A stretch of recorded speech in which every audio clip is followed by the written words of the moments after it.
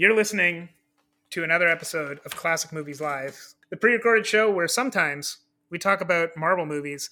And today we are talking about the Marvel movie to end all Marvel movies. Not really. That would be a good description for Endgame. But actually, we're talking about a movie everyone on Earth has already seen, hopefully you included.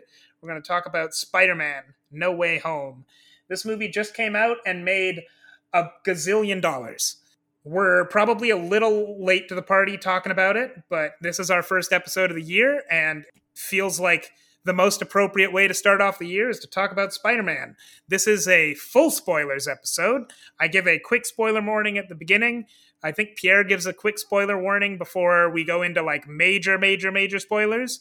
But straight up, if you haven't seen this movie yet and you want to, go do that first, because this movie is, like I said, full spoilers. You are about to hear something by Michael Giacchino from this movie, and straight up, this is a movie where even the soundtrack has spoilers. So, like, this is your final spoiler warning. Don't even listen to the next song if you don't want spoilers. Here it comes. This is from Spider-Man: No Way Home.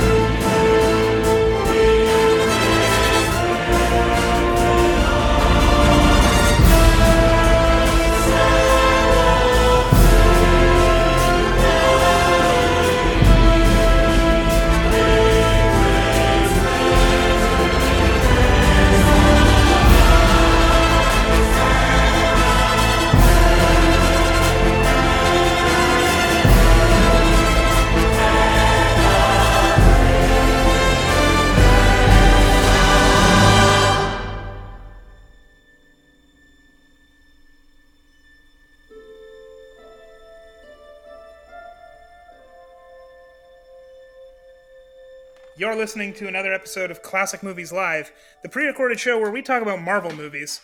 Actually, you know what? Up until recently, we hadn't talked about a lot of Marvel movies. I think our first one on this show was technically Endgame, but then we didn't talk about any other Marvel movies until... No, we talked about Captain Marvel. Okay, Marvel... Wait, sorry, the first one? Are you talking about the first one? Yeah, I guess the first one we talked about was Captain Marvel. Yeah. But, like... It feels like we haven't talked about a lot of Marvel movies, but I think that more or less we've actually talked about every one that's come out since Captain Marvel. There's just that 1 year where there were no Marvel movies. Yeah, basically. Wait, 2020. Yeah, I guess there weren't any movies in 2020. There were no MCU movies. There was New Mutants, which we talked about, which... We did. That movie wasn't good, but I did enjoy it a lot. Like, it was a fun movie. It was decent. It might have been more fun just because of how much history that movie brought with it. I don't know, because it wasn't good. It was very much a mess, but like it was fun. I enjoyed it. But anyway, we're not here to talk about New Mutants. We're here to talk about the MCU, specifically Spider-Man, which I'm a little shocked we've never talked about at length on this because, like, well, I mean, I guess we normally talk about new movies, so it kind of makes sense in that regard. But like, I don't know if our viewers know that, or if our listeners know this, but Spider-Man 2 is my favorite movie of all time. And somehow we've just, like, never talked about that much. I guess Dark Knight is your favorite movie, and we've never had an episode on that either. I think it might be, the more I think about it, it's probably actually Into the Spider-Verse when I think about it. I might switch it. The Dark Knight, I think, was definitely the movie that inspired me the most to like look at film, though. So there's a lot of bias Mhm. there, I'd say. I really do think that eventually, like maybe this summer or something, we need to go and do a series just going back on and looking back at our favorite movies, respectively, That would be whichever cool. those are. Or superhero Um, movies. I could talk about yeah, that. I mean, I'm always on the lookout for like new series of episodes we could do. I've got some ideas and superhero movies. If we can find an interesting way to do it, that could be Yeah, neat. that's the thing. There's no way it hasn't been done already. So Yeah, exactly. One thing I don't want to do is like, let's talk about all of the MCU. We'll start with Iron Man. Then we'll talk about the next one, which I guess is Iron definitely Man 2. probably been Which, done like, before.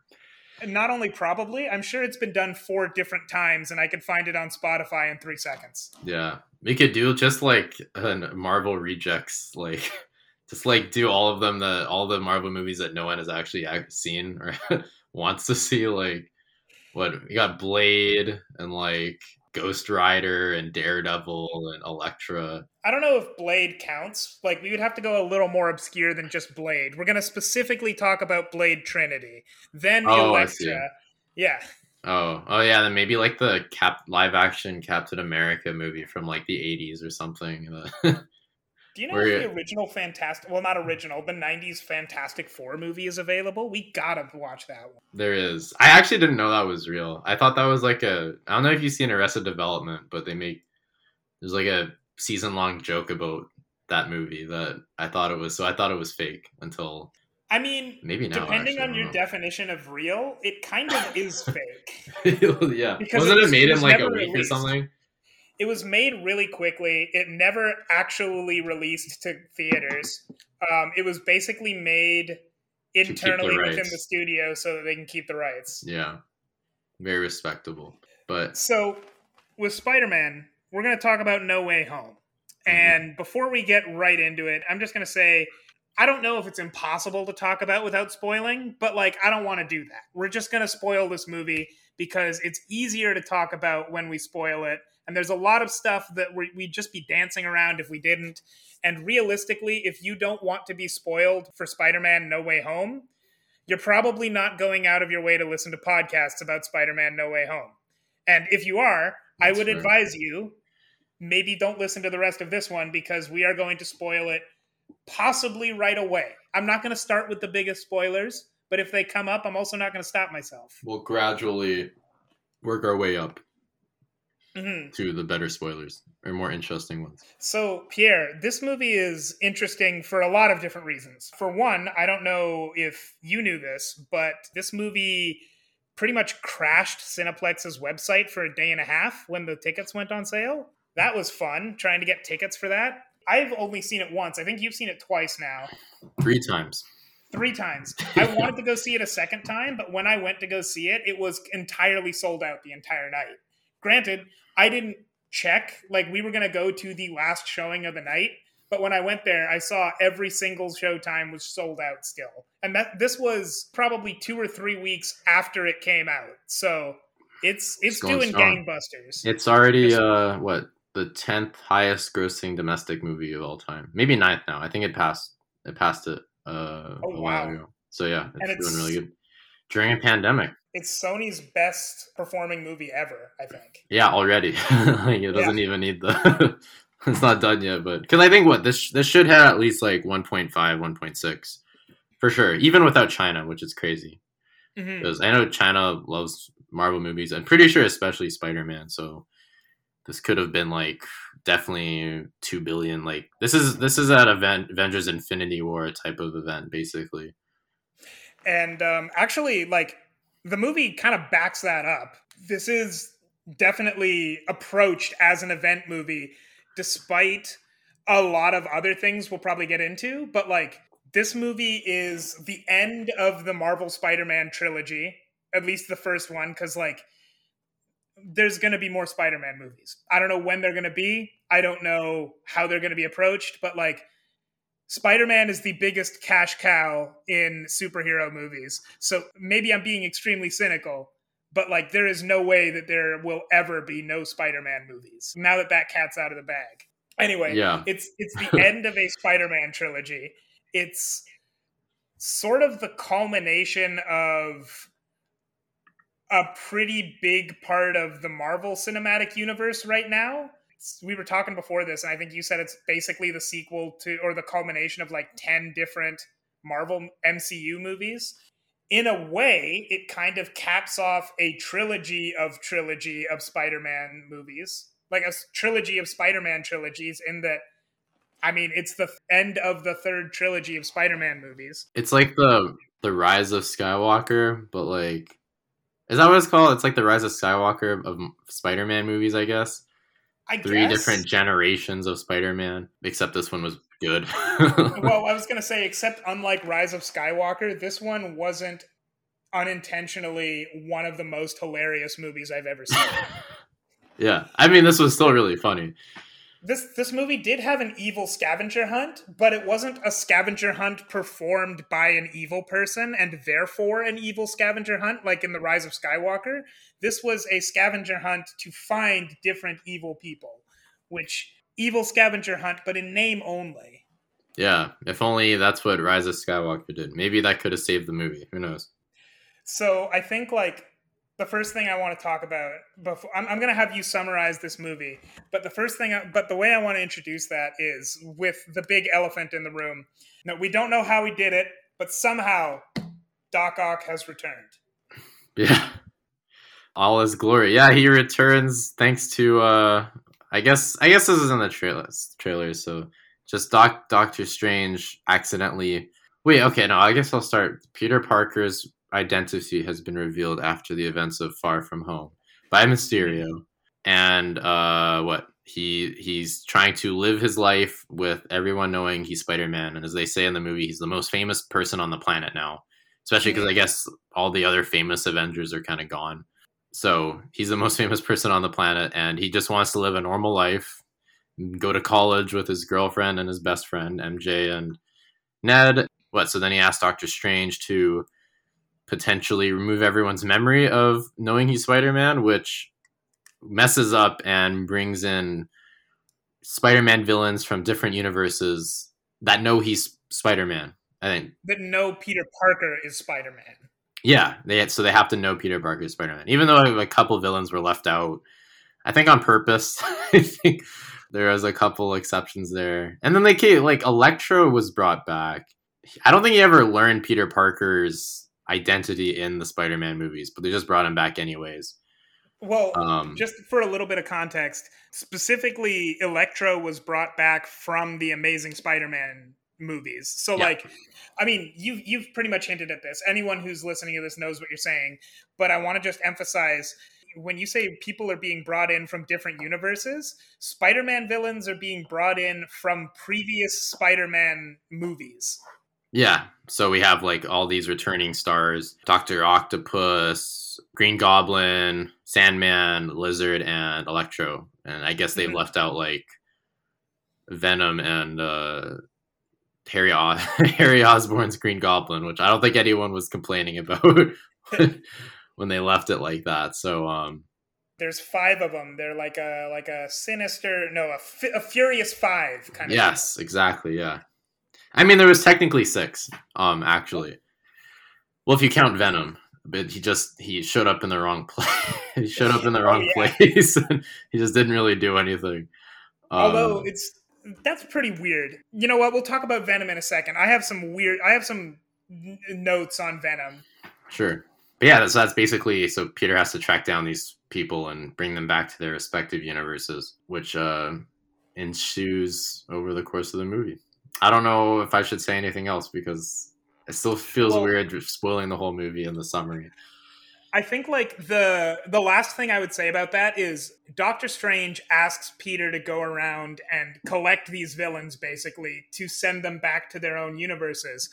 But, and this is where the plot ensues, Peter doesn't want to do that because what he finds out is that all of these villains in their respective universes are about to die. Because they all find out that Peter Parker is Spider-Man, but they do it right before they die. So he's well, what if we try and save them instead of sending them back to die? And I think that's like a really, really important part of the movie to point out, because specifically, this movie then becomes not about defeating the villains as it is in most superhero movies. It's about saving the villains, which isn't like unheard of in superhero movies, but it is tragically uncommon. Yeah, it was. I mean, it's cool looking back at the past Spider-Man movies, because I guess for the new Spider-Man, none of the villains were really had any issues. If that makes like these weren't fixable issues. They were just kind of mostly like the Vulture was just kind of a guy that was stealing money. Like he wasn't evil or sick or anything. Mm-hmm. And then Mysterio was kind of insane, but it wasn't like something you could cure. I think it was more like he needed therapy, if anything else. Yeah, I mean, both of them were just criminals. They were Yeah. super powered criminals at a certain point, but like they started off by being kind of bad dudes. And all of the previous Spider-Man villains, like from The Amazing Spider-Man, from the Sam Raimi Spider-Man movies, all of them were villains and like were criminals, but at least to some degree, all of them had like something that they couldn't control. Like in Sam Raimi's movies, both of his villains were driven crazy by forces outside of their control. In the Amazing Spider-Man movies, both of those villains were altered by coming into contact with radioactive animals, which they couldn't control, obviously. Kinda, yeah. Like, that's a good point. Yeah, that might have influenced, like, that definitely influenced who they brought back to, I guess.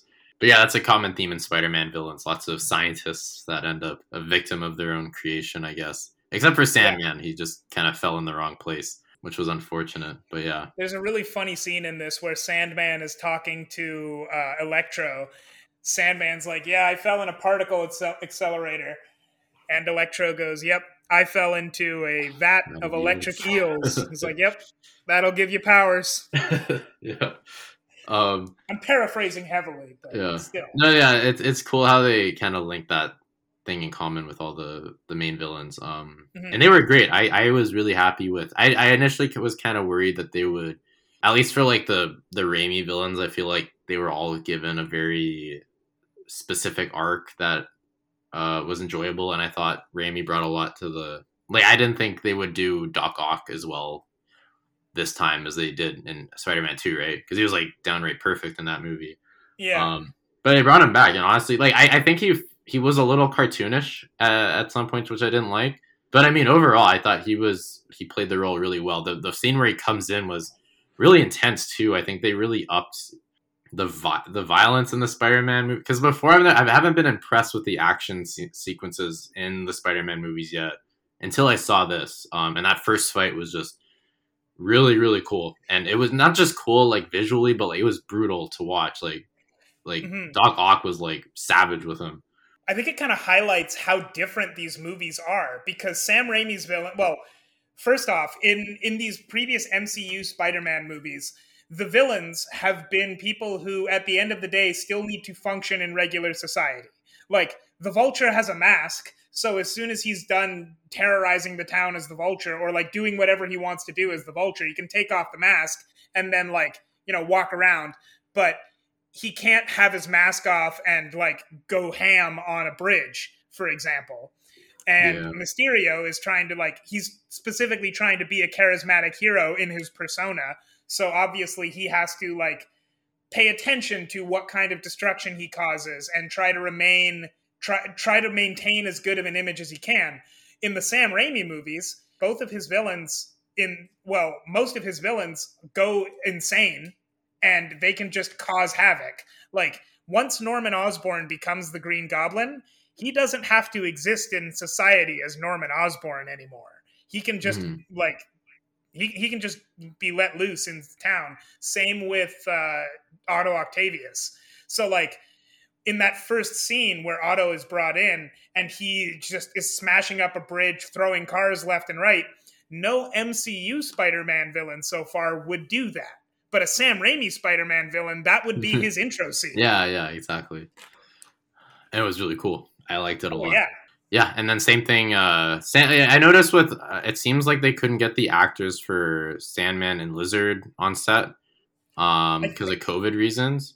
Ah. which is really, I was really sad about. Just, I think Lizard was kind of like, I don't know, I didn't mind. I didn't really care that much about him. It was obvious like Sandman and Lizard were just kind of there to pad out the numbers.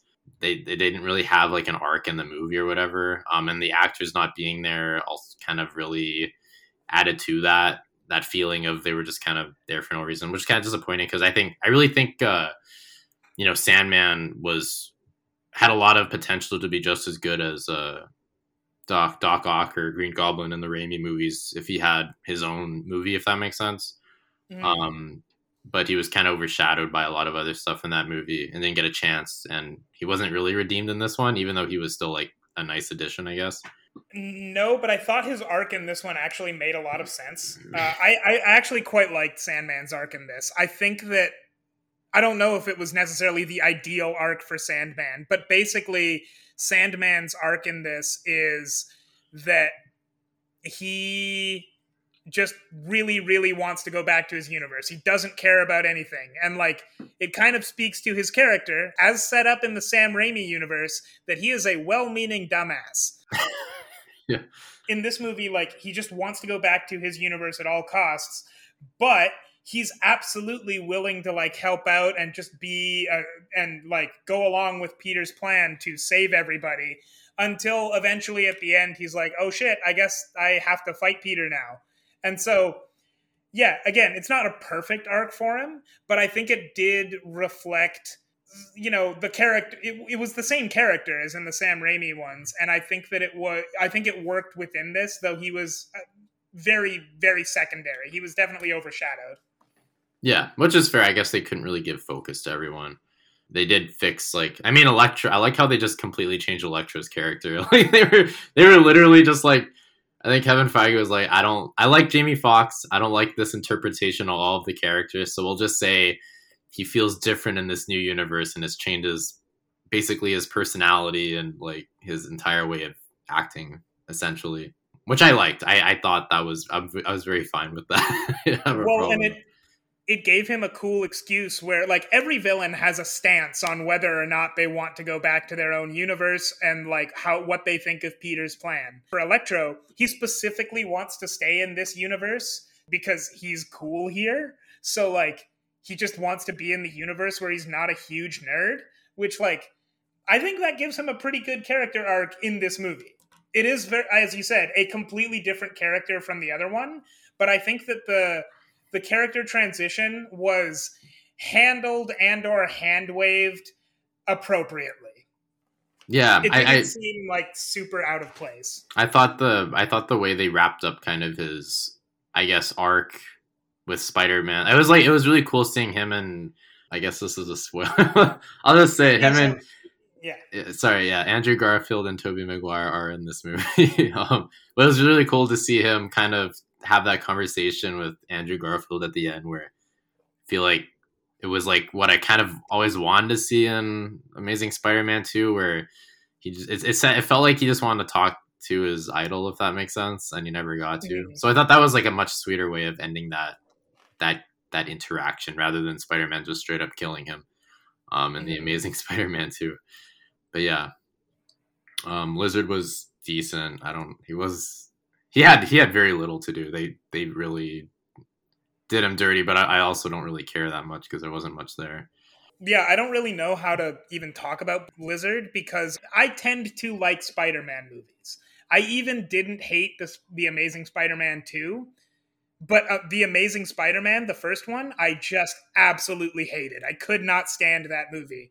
So I've only seen it the one time, and like I barely remember it, unfortunately. So I really can't speak to the Lizard because I hated everything about that movie, cool. Including the Lizard.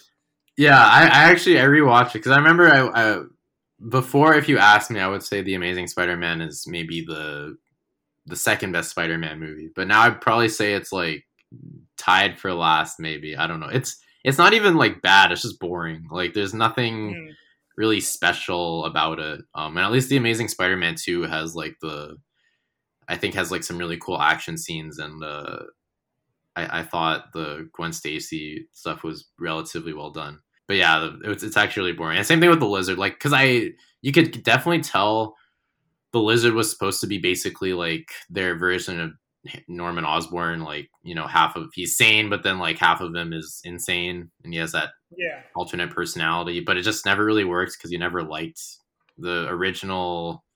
Kurt Connors was just kind of always not that likable. So yeah, they kind of skipped him over. But speaking of Norman Osborn, oh my god, he stole the movie for me. I thought by far the best. Now I will say he was by far my favorite Spider-Man villain out of any of these movies so far.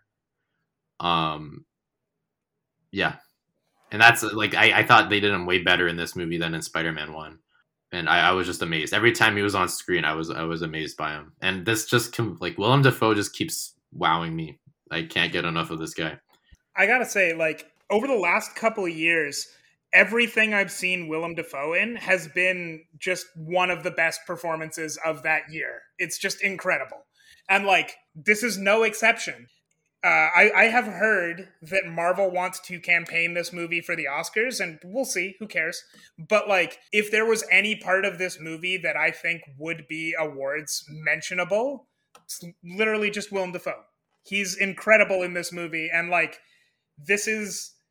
he owns this character so entirely that I can't even imagine any other Norman Osborn. Like, they introduced Norman Osborn in the Amazing Spider-Man movies, and, like, he was sick in a bed. I don't. He was there for like 2 well. minutes. He wasn't really a presence at all. He was like, "Harry, I've always hated you. We have cancer in our family, and it turns us green." Yeah. He's very convenient. But yeah, I don't. Honestly, this is probably my favorite. This like might be my favorite like performance, at least as a villain in a superhero movie.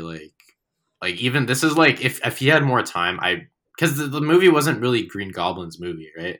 This was definitely more of a Peter-sided story. But if he had like his own like movie as like the main villain and no one else, this is legit. Like it could rival Heath Ledger's performance as the Joker. You killed them.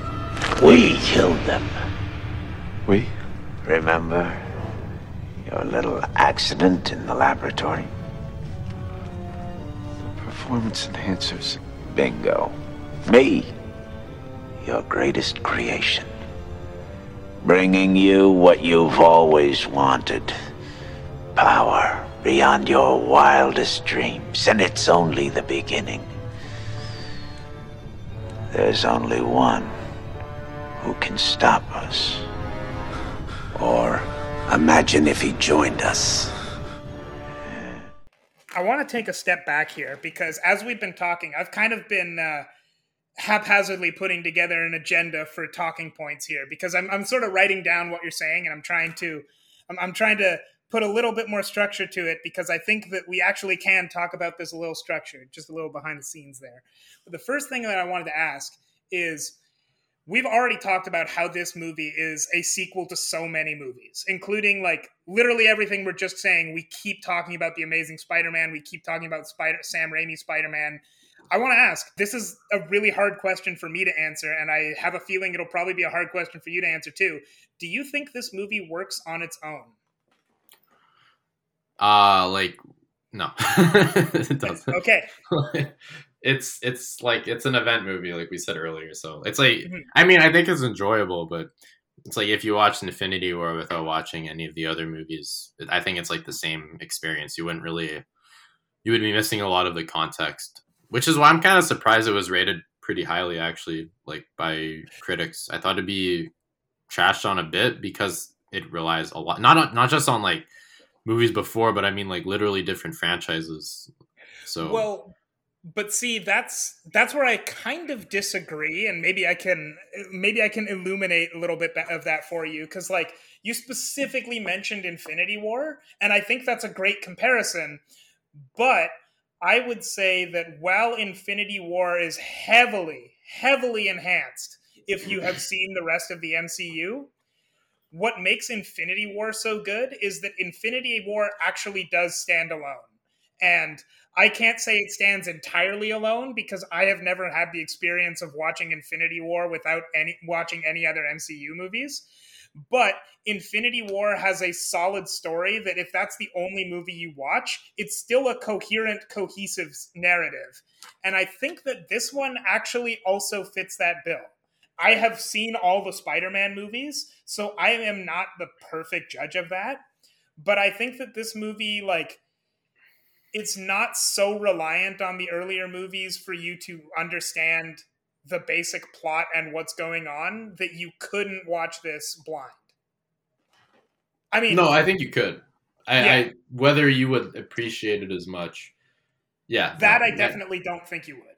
Yeah, especially like a context where I think a lot of the emotional payoff in like the ending, I think wouldn't really do much. Like there's a lot of like not just small references, but I mean like Peter's whole arc of, I guess, when he's basically reset and like he loses everything he had before, I think matters a lot more. And if you get the context of like he was an Avenger that had a lot of friends, I guess, in this like he wasn't like a loner. Because I mean, if you look at like if you went back to like the Tobey Maguire movies and you Doctor Strange cast a spell where no one knew Peter Parker, nothing would change because he knew like Mary Jane and like his Aunt May, and that's it, right? And and it's the same with Andrew Garfield.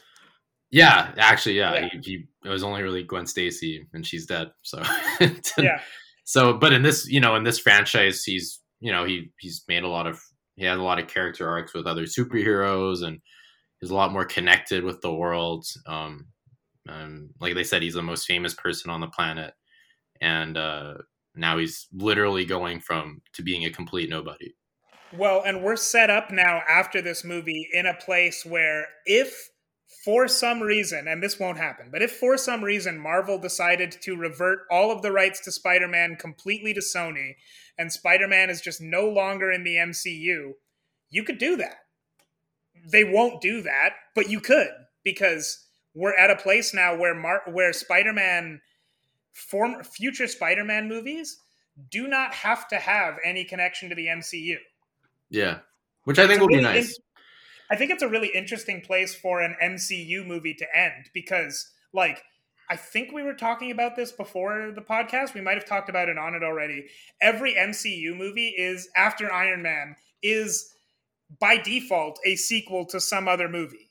Like, even Shang-Chi, which is the first movie in the Shang-Chi series, whatever that ends up being, is kind of, it has winks and nods to other movies in the universe that came before because it's like the 20th movie in the universe.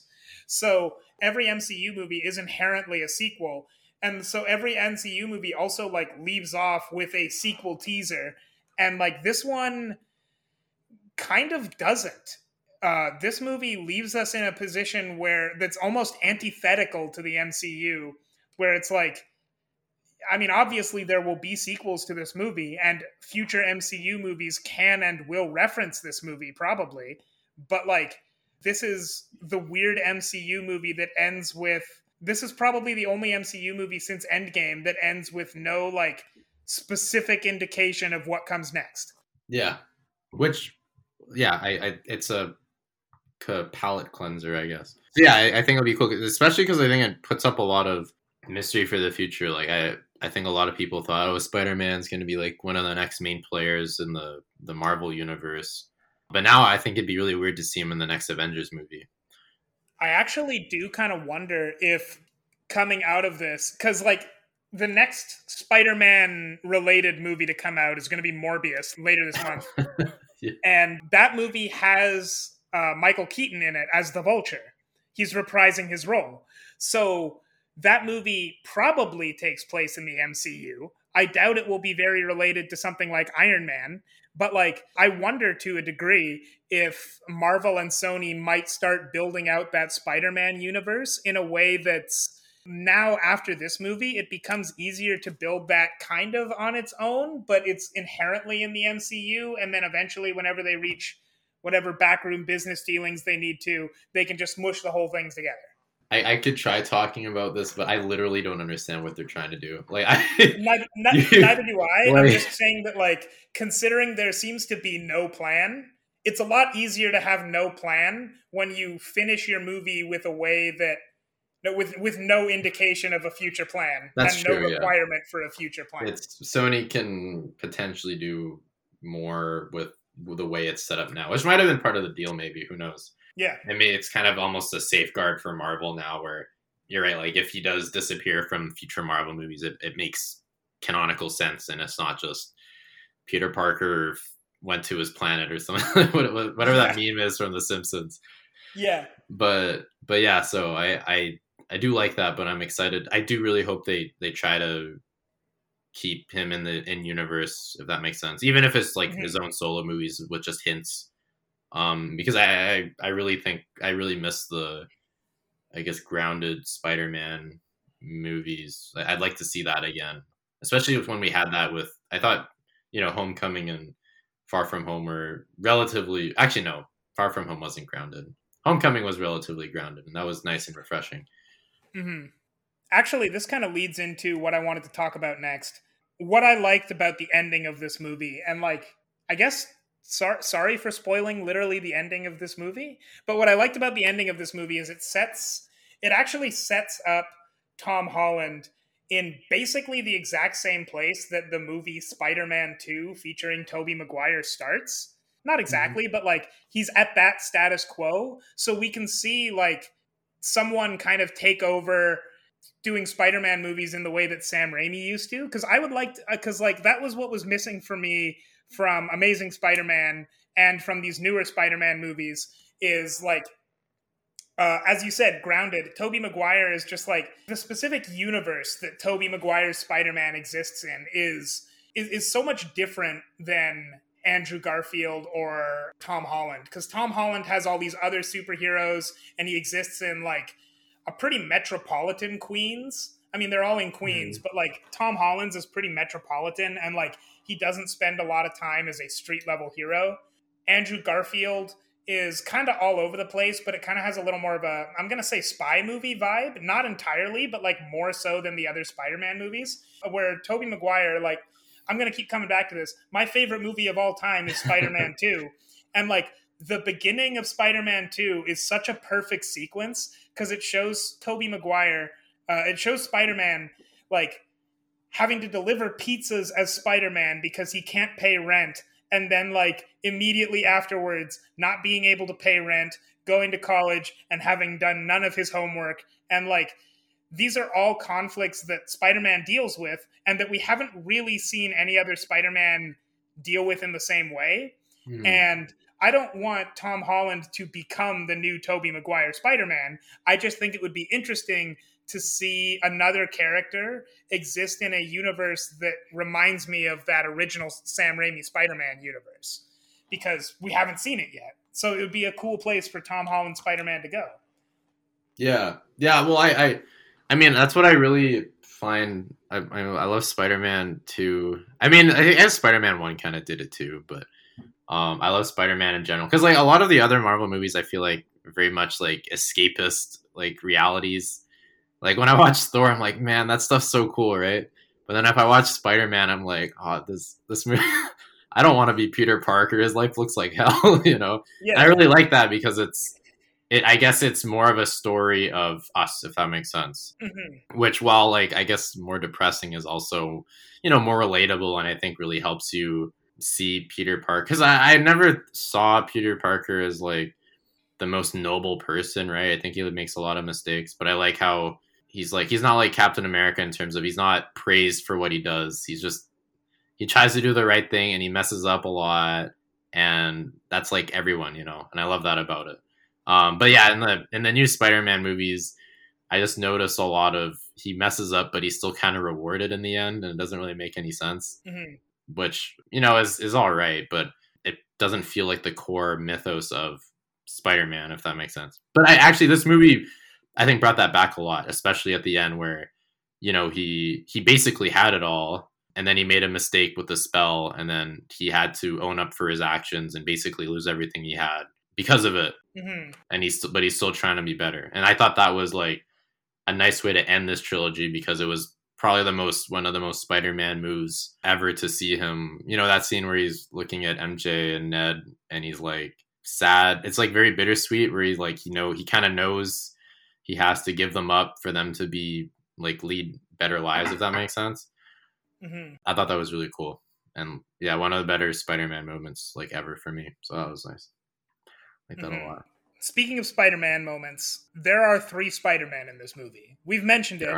I'm just reading the Wikipedia page right now, and it's kind of funny because it says Tom Holland as Peter Parker / Spider-Man, Andrew Garfield as Peter Parker / Spider-Man, Yeah. Tobey Maguire as Peter Parker / Spider-Man. Probably the worst kept secret going into this movie. Like, Marvel has been very tight-lipped about this movie. They did not want there to be any confirmation at all that there were 3 Spider-Man in this movie, and there never was any confirmation. I'm going to say everyone kind of knew it was going to be the case, but like more accurately, it was the biggest rumor going into this movie. I remember when I was literally walking into this movie, my expectations were probably there are 3 Spider-Man in this movie. I have seen leaked images. I have read leaked plot summaries. But wouldn't it be weird if everyone's just telling the truth? Every time Andrew Garfield says I'm not in this movie, what if he's just right? Yeah. But no, there are 3 Spider-Man in this movie, and I kind of wanted to talk a little bit about them. We've talked a little bit about each of them already, but like just in this movie, what did you think of them? What did you think of Andrew Garfield in this movie? Amazing. I get it. Yeah, no, but honestly, he was amazing. Like he was actually like, even given his like actually pretty limited screen time, I thought he stole the show. Other than like Willem Dafoe, and obviously like I think Tom Holland did a great job, right? But Andrew Garfield just brought a whole nother level of like screen presence and charisma, and not like charisma, like he wasn't just like another quippy, like just he wasn't owning the scene, if that made sense. He wasn't just louder. He was literally just like he was likable and funny, but also very like humble. Like it didn't feel like he was just like completely off the wall or whatever. He had a lot of really emotional scenes too that, again, given like he had very little screen time compared to a lot of other people, but all the moments hit, and he did really good at that. Yeah, thinking back, in the Amazing Spider-Man movies, probably obviously he was the best part.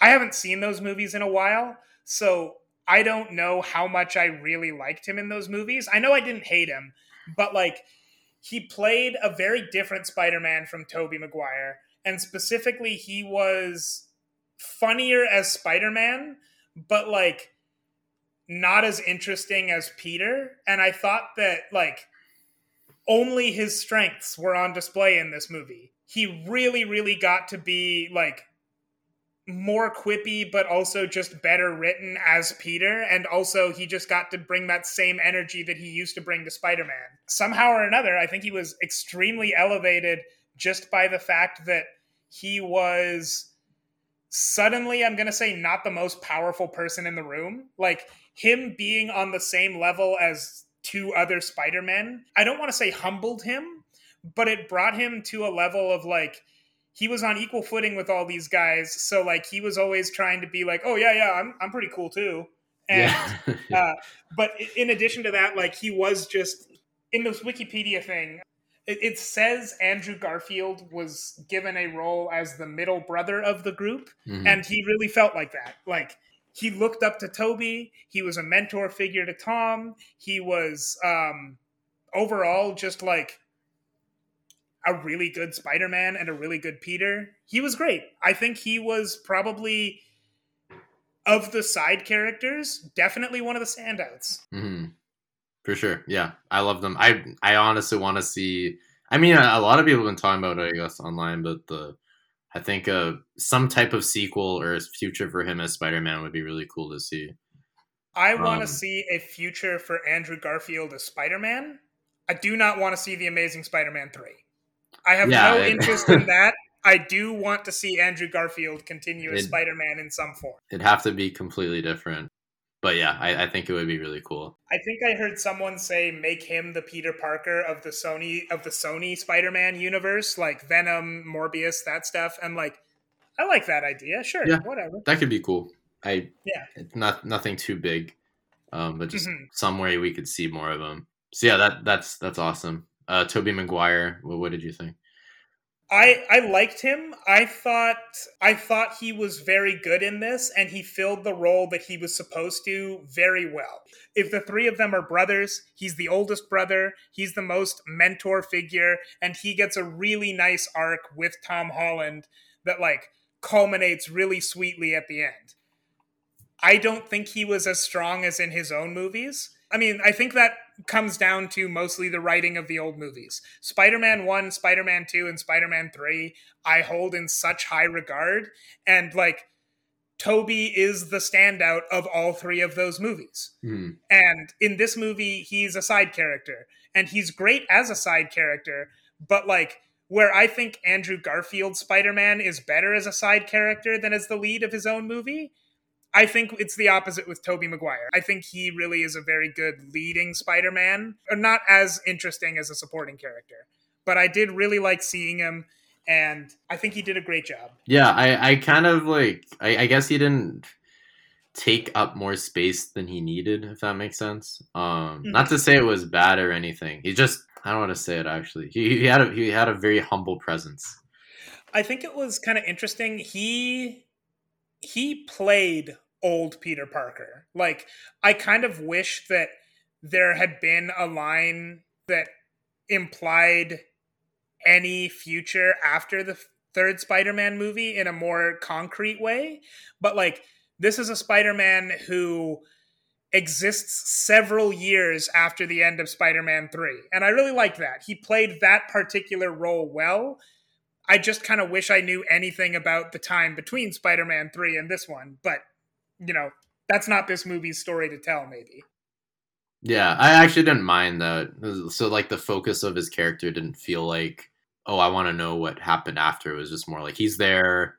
Like, what matters in that movie at that moment was there, and it wasn't serving. He wasn't serving as, like, an ultimate conclusion to Spider-Man 3, if that makes sense.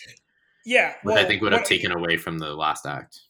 Oh, I definitely agree. I think, like, what I'm trying to say is, personally, I want an ultimate conclusion to that trilogy. Yeah. I think everyone However, does.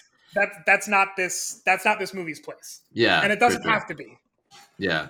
But yeah, I think he did really well with what he was given. I guess, like, you're right. I think it's just tough because it is also weird seeing him in a mentorship figure, because the Spider-Man we knew in those movies was like an idiot. Like, he didn't know what he was doing all the time. So like I like how literally, like, in some ways Tom Holland Spider-Man served as a mentor in terms of he knows how to work as a superhero, right? Because he had a lot of superhero friends. So he's actually the expert in that area. Whereas, like, Tobey Maguire had nothing. So I think even though he'd been Spider-Man for like 5 years by Spider-Man 3, he was still like an idiot, you know? Like, well, yeah, it's kind of an interesting dynamic because there's no one Spider-Man that knows everything. Tom Holland is important to this movie, not just because it's his movie, but his Spider-Man knows, like you said, how to be a superhero and how to work in a team. The other Spider-Men know how to be Spider-Man, but they've never had teammates. They've never been with other superheroes. They know how to be, like, it's weird because, like, they know how to be Peter Parker and they mentor him more on a personal level than as Spider-Man, where he brings, like, the actual superhero experience, which is kind of cool. Yeah. So that was like, I guess, a good dynamic they all had. But yeah, I think that's why, like, he might have struggled, because we were so used to seeing Tobey Maguire as, like, the loser. So to see him as, like, the most, like, put together person and, like, the mentor figure to everyone was, like, I think kind of odd to see, but, like, not bad. I really liked him. It worked really well for this movie. Yeah. The final Spider-Man is Tom Holland. What do you think of Tom Holland's arc in this movie? It was really good. I think Tom Holland keeps impressing as an actor, for sure. I like how he wasn't overshadowing the other Spider-Mans. I think they were all evenly balanced. But he was given lots of, I think, good moments. I think, like, his whole thing with Aunt May, this movie, was really tragic but beautiful. And also, I mean, he just lost a lot in this movie. It's honestly really a depressing movie when you think about it. It doesn't feel that depressing leaving it, because there's a lot of fun, but yeah, like he really gets put through it in this movie, and he's given lots of moments to show his excellent acting abilities. And I really think this made up a lot for his arc in this movie. Made up a lot for what frustrated me about the first two movies. So it was almost like just pay off. It made the other movies better in retrospect, because of how much he loses in this movie. Because again, in the other movies, it didn't ever feel like he was punished for his mistakes or what he was doing, right? And in this movie, they like make up for for the other two movies in terms of that, like a lot. Well, I think it kind of like shows in the beginning of this movie. In the beginning of this movie, he kind of like behaves a little bit like a spoiled brat, not in general, but with his superhero friends. Like, he's bossing Doctor Strange around. Doctor Strange, who's like one of the most powerful creatures on the planet. And he's like, "Oh, do this for me because you're the easiest way for me to do this. I don't want to get on the phone with a college. I want you to It's a Wonderful Life, Yeah. please." And like, Yeah.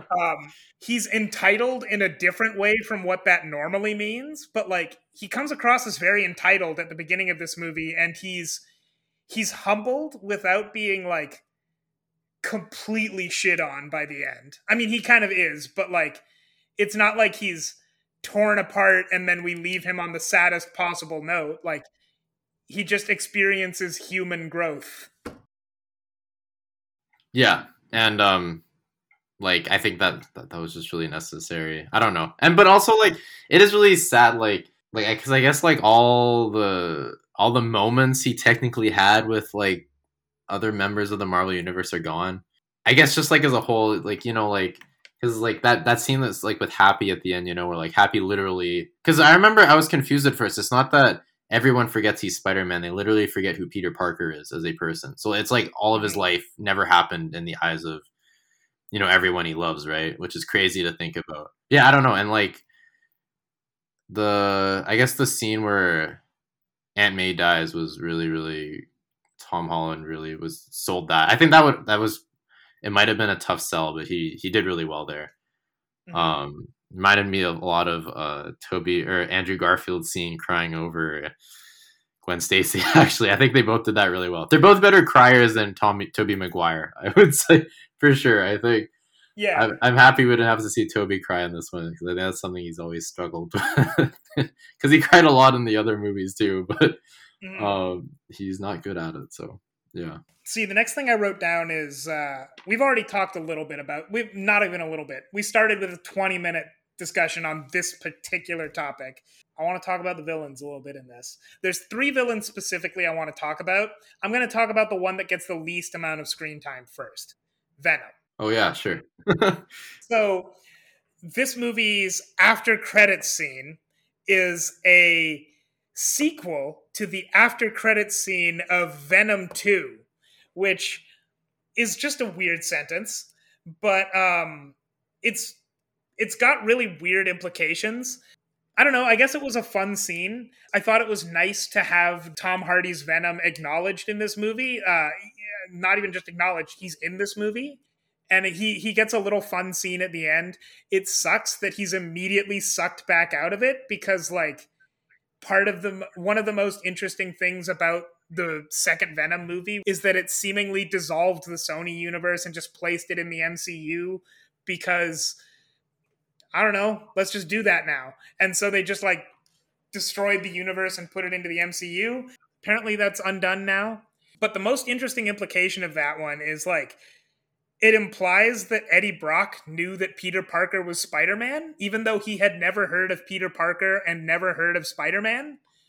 So I guess maybe it's the Venom symbiote knew that, but it's super weird. That scene has weird implications. The way I read it was just that it seems like the symbiotes have a hive mind that transcends multiple dimensions. So Venom of one universe knowing Spider-Man meant that they all kind of have that knowledge in any universe. That's kind of how I saw it. And then somehow that made Venom, and that brought Tom Hardy's Venom and not Topher Grace's Venom.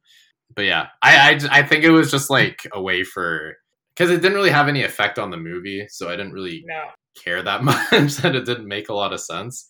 Yeah. Not that they all made sense anyways, because again, like even from those universes, like if knowing Spider-Man brought them in, then like Gwen would have showed up and MJ would have showed up and Aunt May would have showed up. So, They may have. When they brought in Andrew Garfield and Tobey Maguire Spider-Man, they were just roaming around.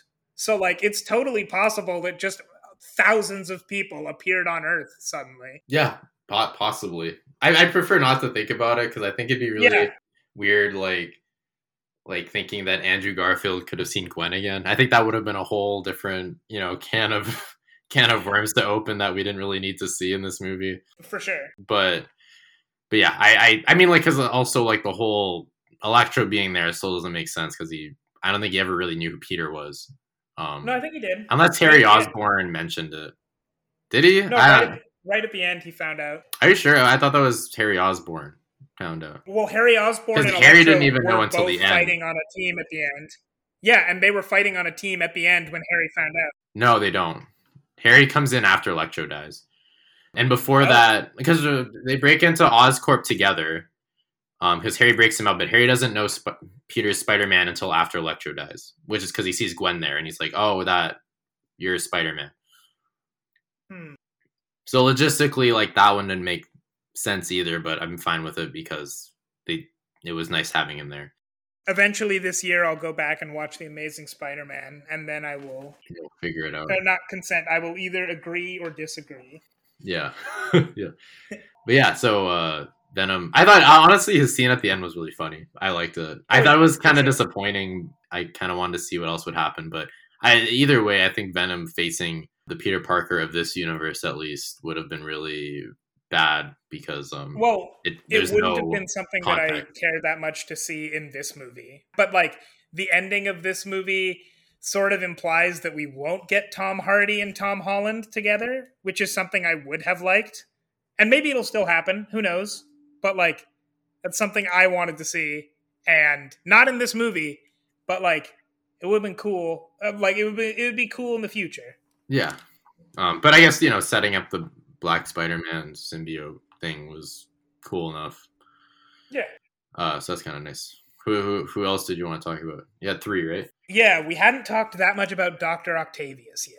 Dr. Octopus. I'm guessing you liked him in this movie. I hope.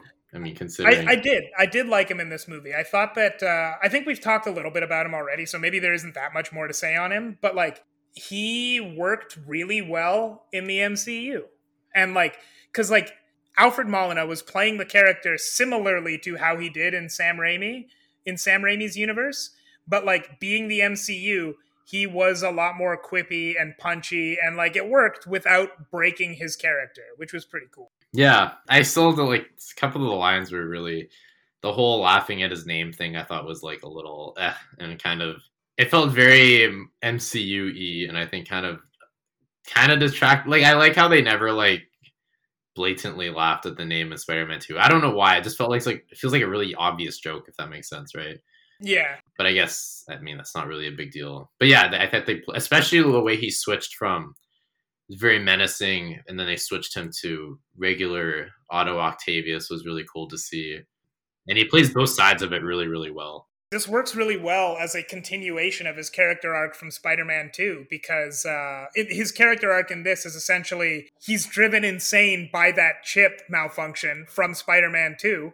So they want to fix that chip malfunction. They want to give him a new chip so that he can just be Otto Octavius with his robot arms again. Yeah. And he goes along with the plan, and he's super helpful. Like, I think it's really cool to see Otto Octavius this way, because Dr. Octopus is in so many Spider-Man comics. So there's so many iterations of this character and so many ways he's been written, because he's a really cool character that you can write in a bunch of different ways. But, like, he's been written as the menacing Norman Osborn type character that Norman Osborn was in this movie. And we don't see him like that here. He is just like the sweet old doctor who is kind of full of himself, but does ultimately mean well, just with a darker side to him that takes over when that, chip fries his brain. Malfunctions, yeah. And I liked how they brought him back. I was kind of disappointed. Like, I wish we saw more of him, after he gets cured. But I mean, he wasn't really necessary. So I guess his impact in the third act, while nice, I wish there was more. But I mean, like, I also don't know what else he could have given him to do. Well, I mean, essentially in Spider-Man 2, Dr. Octopus was a mentor character while he was sane. So, like, if we saw more sane Otto Octavius in this movie, he would be a mentor character. But that's already being filled by two different characters and Aunt May. So we don't necessarily need another one. Yeah. But yeah, either way, I think him bringing him back as much of him as possible was really nice. And we do get a lot of him either way, so... Yeah, he's really cool, and it's like he stepped out of Spider-Man 2. It's so cool how literally like it's been 17 years, and it's like he literally stepped from the movie into this movie, if that makes sense. Speaking of characters stepping back into old roles, the way they handled Willem Dafoe's Green Goblin in this was incredible. I mean, we've already gushed about Willem Dafoe. We will continue to do that. Yeah, we're going to continue doing that. But just his first scene where he's introduced in the alleyway and he's arguing with his darker half is like a scene straight out of Sam Raimi's Spider-Man. I saw that and I could not believe that was directed by John Watts in an MCU movie. Like, that felt so much like any of the scenes where Norman or Harry Osborn are just looking into a mirror and talking to themselves in any of the old Spider-Man movies. And it felt a lot less corny too. Like, I mean, it's part of Sam Raimi's like shtick to do that. I gotta be honest. I think they did him better in this movie, like completely. I think there was not just in terms of like, I think Willem Dafoe's performance, I think he's like, maybe he's just improved as an actor, but also like, taking off his mask, I think really helped elevate his performance in a lot of ways. You could tell a lot of the scenes in original Spider-Man, I think, were brought down because of the mask. Like, you can't. Well, yeah, because he's this corny old Power Ranger flying around on a glider, and like, he's menacing enough in those movies, but those movies are. It's not that there's no darkness in those movies, but they're meant to be light and corny for a lot of it. Like, that's just Sam Raimi's style. And in this movie, he's kind of the only one that doesn't adapt to the MCU by getting more quippy and funny. Instead, he became more menacing, and it adapted perfectly to the MCU, but he was like terrifying in this movie. Yeah, I think, well, I mean, a part of me was disappointed when he in the first scene when he breaks the mask, but I mean, like, without the mask, he's way like, even like, my favorite scene with him is probably when he's in the apartment, right? And he doesn't have any of the goblin stuff. It's just him, right? And he's just pure evil, because I also like, he doesn't have a goal, like, because a lot of the other villains are like, oh, I want to stay in this universe, I want to leave. Norman Osborn is just there to ruin Peter's life, like, in any way possible, because it's I mean, I guess it's kind of similar to the Joker in that this is more of he mentions this a lot, like Aunt May's moral mission or something like that was to save him, Norman Osborn, right? Yeah. And then I guess the Green Goblin's motivation in this movie is to prove to Peter how doing the right thing has a price, if that makes sense. And he is trying to punish Peter as much as possible. I guess we're basically trying to kill the Green Goblin in a way. Like, he was threatening the Green Goblin's life in that context. But yeah, and it was just, honestly, it was like terrifying in a lot of ways. Some of these scenes. So the way he beats down on Peter is probably the most violently we've seen Peter get beaten up in anything, from what I can tell. I do have to go back and rewatch the first Spider-Man movie, but I would say that this may be Willem Dafoe's best performance as Norman Osborn. Oh, for sure. Yeah. Well, that's the thing too, is like, there's kind of two sides to and in this movie, they really amped up the whole Norman Osborn and is like a victim of the Green Goblin, if that makes sense. In the first one, I think it might have been better for the movie itself, but in a lot of ways, it was hard to tell when Norman Osborn was Norman Osborn and when the Green Goblin was the Green Goblin. Especially because Norman Osborn himself is supposed to be, like, at least at the start, like a very powerful, savage, like, industry man, right?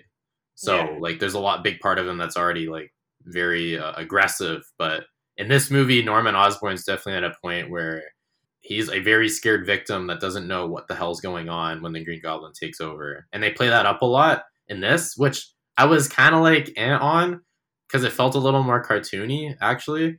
But I think worked a lot more for this movie specifically because the point was to show that these people are victims of, I guess, their own accidents, basically. They made mistakes.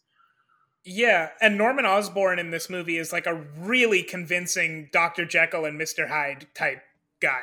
Mm-hmm. And actually, I would say that like they play up a little bit that Norman Osborn is a victim of the Green Goblin, but like throughout most of this movie, I kind of just see them as two sides of the same guy. I mean, I guess that's exactly what they are technically, but when Norman Osborn is being, regular Norman Osborn, being cordial with people and like being scared for his life from the Green Goblin, there's a part of me that doesn't buy it at all. Like, I buy the performance, I get what's going on, but like the character, I just think the character is so malicious that he absolutely, like, I don't know which one is the real Norman Osborn, because they're not really two different people as much as they are played as two different people. Yeah. Well, that's the thing, like I guess they referenced it in the movie where the Green Goblin was always there he was watching from behind the scenes when Norman was in control at the start, right? Because he references events that happened when he wasn't conscious, if that makes sense, in the body of Norman Osborn.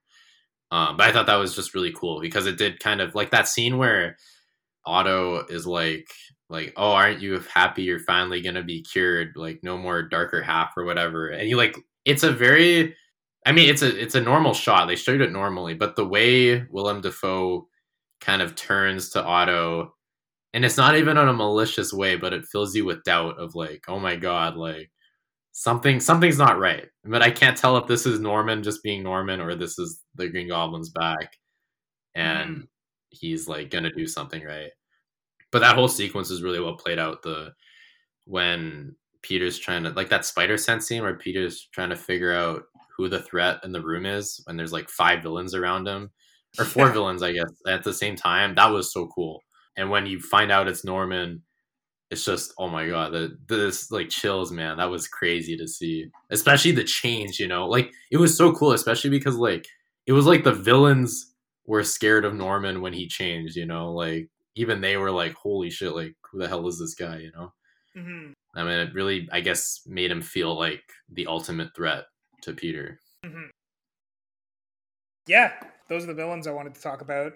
We've been going pretty long. We can keep going longer. Was there anything else that we like didn't talk about yet that you wanted to talk about?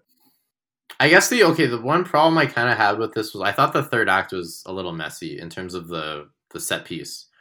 I don't know why that is, but like, it might be like, I don't know. John Watts never really struck me as a great action director. But if you compare like the fight scenes in the last act to like Infinity War or something, because I guess it's tough to choreograph like a huge group fight because there was like 6 different characters in their own kind of battles at the same time, right? Yeah, minimum. Yeah, but I found it kind of hard to follow. And the darkness of the scene kind of ruined it for me. If you compare that to the Russos, I think the Russos really kind of highlighted how well you can do like a fight scene with multiple characters.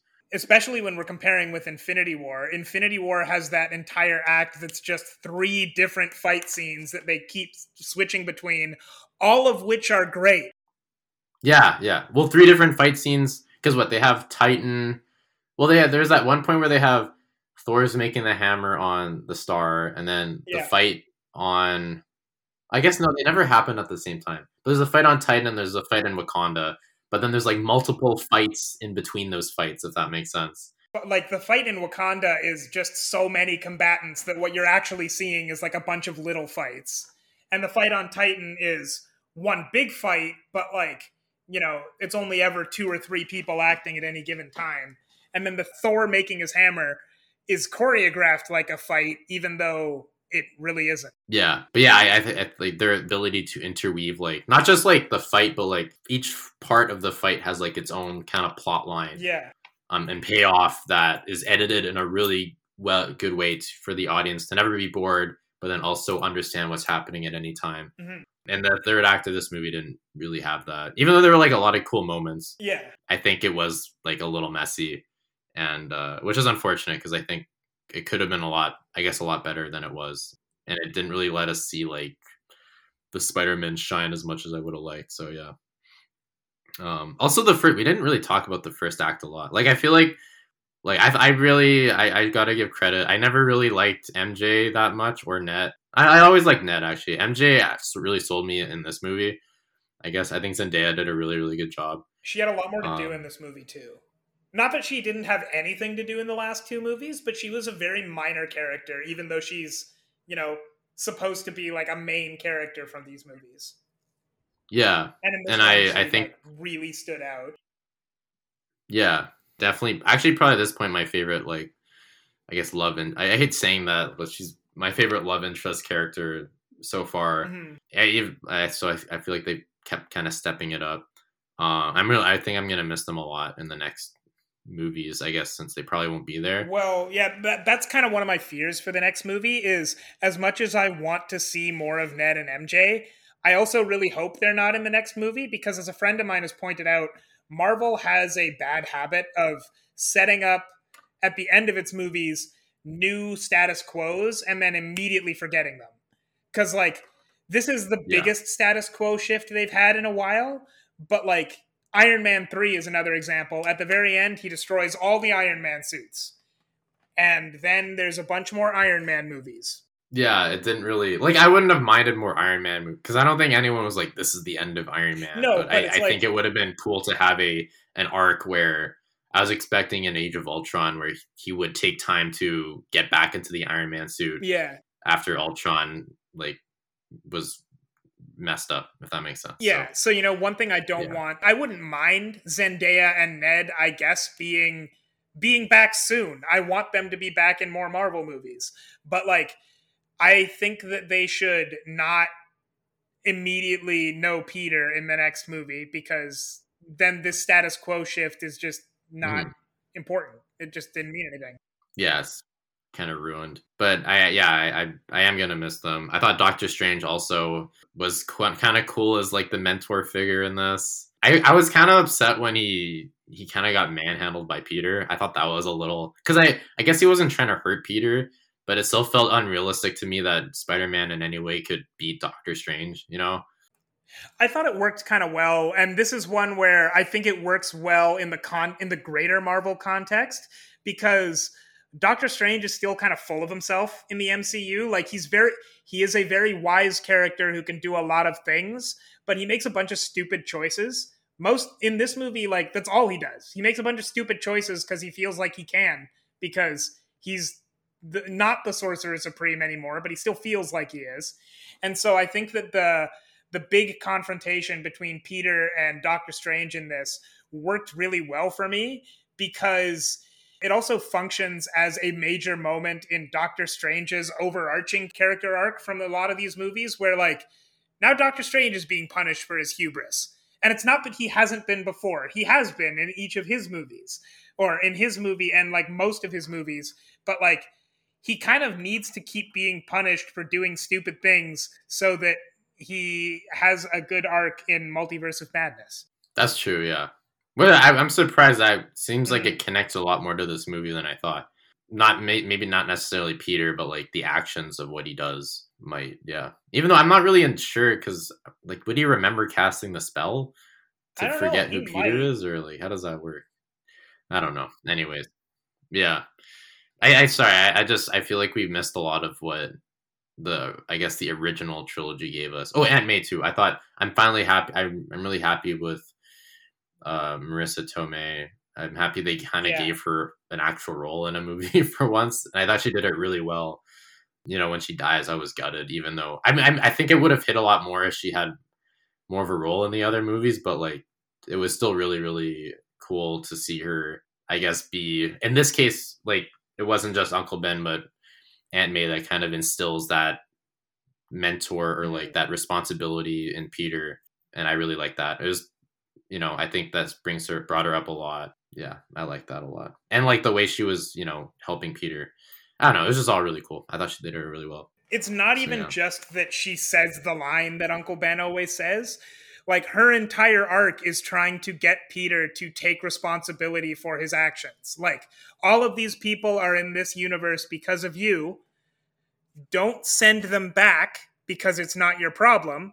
Help them. And that's where the entire plot of the movie comes from. Yeah. And it was just cool, I guess, seeing Peter disagree with that at first, but then slowly, change to learn that, Yeah, this was probably like, I guess I'm just happy Aunt May, because I loved Aunt May in the original Spider-Man movies, and I feel like she's been mostly ignored until this movie finally, which is I thought was really cool. And yeah, it is nice having her. Like, I don't know what Uncle Ben was in this universe, but she's the person that truly inspires Peter to be a hero, I guess, in this universe. So yeah. Oh, okay. Last thing is Daredevil. Daredevil was cool. That's all I want to say. Yeah, he gets a line where he says, "I'm a really good lawyer after catching a brick." Fantastic. Yeah. That's all I wish he had more, but that was really cool. I'm glad that we got what we did. He was a nice little cameo. Yeah. So yeah. Also, this movie was paced really well. I've seen it 3 times, and I haven't been bored watching it. I am really excited to go and see it again if I can ever get in. Yeah, it's unfortunate. Wait, so how would you rank this with the other Spider-Man movies? I'm just going to say right off the bat, like, I don't really want to give a rating to this movie. I'll rank it, but I'm just going to say I'm ranking it instead of rating it. I mean, it's a tough movie to rank just because it's like pure fan service in a lot of ways. Yeah, I don't know. I think to really accurately rank it, in my opinion, I would have to go back and watch all of them, which I plan to do eventually anyway. But like, I would probably put this at a solid... I mean, I'd put it in the top 5 for sure. Probably in the top 2 or 3. I'm just not sure. Like, it's not number 1. Number 1 for me is and probably will always be Spider-Man 2. And then right after that is either Spider-Man or maybe this one. Okay. Probably. For me, this might be my favorite Spider-Man movie when I think about it. It's like this and Into the Spider-Verse and Spider-Man 2 are like tied. Oh, I completely forgot Into the Spider-Verse. Yeah, Into the Spider-Verse is probably before this one. Before this one, yeah. I just like, I guess it's tough to compare because I think they all bring a lot of great qualities in different ways. Like, I think Spider-Man 2, even though, it's not as maybe exciting in some ways as these other movies, I think it truly is like Peter Parker in its most rawest form, which I really appreciate, and that no other movie offers. Because even though this movie, like, is really brutal on Peter, I still think Spider-Man 2, him having him be a very down on his luck normal person, is just really inspiring to see, I guess. Because Into the Spider-Verse is great, but we don't really get that. And this one, like, I think is really good, but I guess I wish, like, to me, I think what kind of holds it back is, I mean, I love having Toby and Andrew there, but it still kind of feels like they're not tacked on, but like, it's definitely like, I don't know how to say, because they don't really get pure arcs, if that makes sense, right? I love Into the Spider-Verse because it's like all the other interdimensional Spider-Man characters get like really well-defined arcs, and they all grow a lot, whereas this one felt much more fan servicey, which I'm not complaining about. It was fun, but like, they did not grow as characters in this movie, if that makes sense. Yeah, it's easier for me to judge Into the Spider-Verse as a standalone movie because it is. And this one, like, isn't. And I think it's really good despite not being a standalone movie. But I honestly don't know how much of my perception of this movie is colored by the fact that I know all the other things it's referencing. Yeah. So, yeah. I guess giving us a ranking stuff, you're right. I mean, for me, I will definitively say top 5.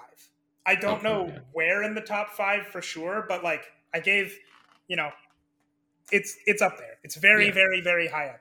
Yeah. But yeah, watch. This is a good movie. I mean, everyone's seen it already. Like, for sure. If you haven't seen it, you should still watch it. I feel like I don't have to tell you that. If you haven't seen it and you're at the end of our feature-length episode about Spider-Man, what are you doing? Yeah. I guess I respect the integrity to watch the entire episode without having seen Spider-Man yet, though. So if you have done that, lots of respect. So technically, this was our first episode of the year, but it kind of feels like it was our last episode of the year instead. I mean, I'm saying that as a very clumsy way of saying our next episode is going to be our year in review. I'm really excited for it. I've been thinking about it all day. I just want to record it as soon as possible. But everyone that's hearing this will probably hear it in about 1 week from when you hear this. Yeah, sounds about right. I guess this one's gonna be a lot harder than 2020's year-end review. I mean, I've already decided that like I think it's so hard for me to rank specifically all the movies I've seen in 2021 that I've decided I am going to make a top 5, but it's probably not the definitive top 5. I'm just gonna like try and focus on movies I really want to highlight for people. But I have also said that my top 1 and 2 are going to be my actual top 1 and 2 of the. Okay, very cool. I think there's a couple movies I might try to watch before that. Like Pig. You sent me Pig. I still haven't seen it, but I keep hearing it's a very good movie. Oh, you gotta see Pig. I was about to ask, like, hey, can we just record immediately after this? But I mean, first off, the answer is probably no. But also, you gotta watch Pig. Yeah. Because I know that's in your list. I know it's gonna be in your list, right? It's not. Oh, it's not. Oh, okay, maybe not then. Really good though. You should watch it. It's going to be my secret movie recommendation of the day. Everybody, Jeff's movie recommendation of the day, Pig. Go watch Pig. It is straight up maybe the best Nicolas Cage performance to date. I really got to think about that, but if it's not the best, it's up there. Very up there. Okay, cool. But yeah, anyways, I guess that's our Spider-Man review. Yeah, what's the last word, Pierre? Pizza time. Pizza time.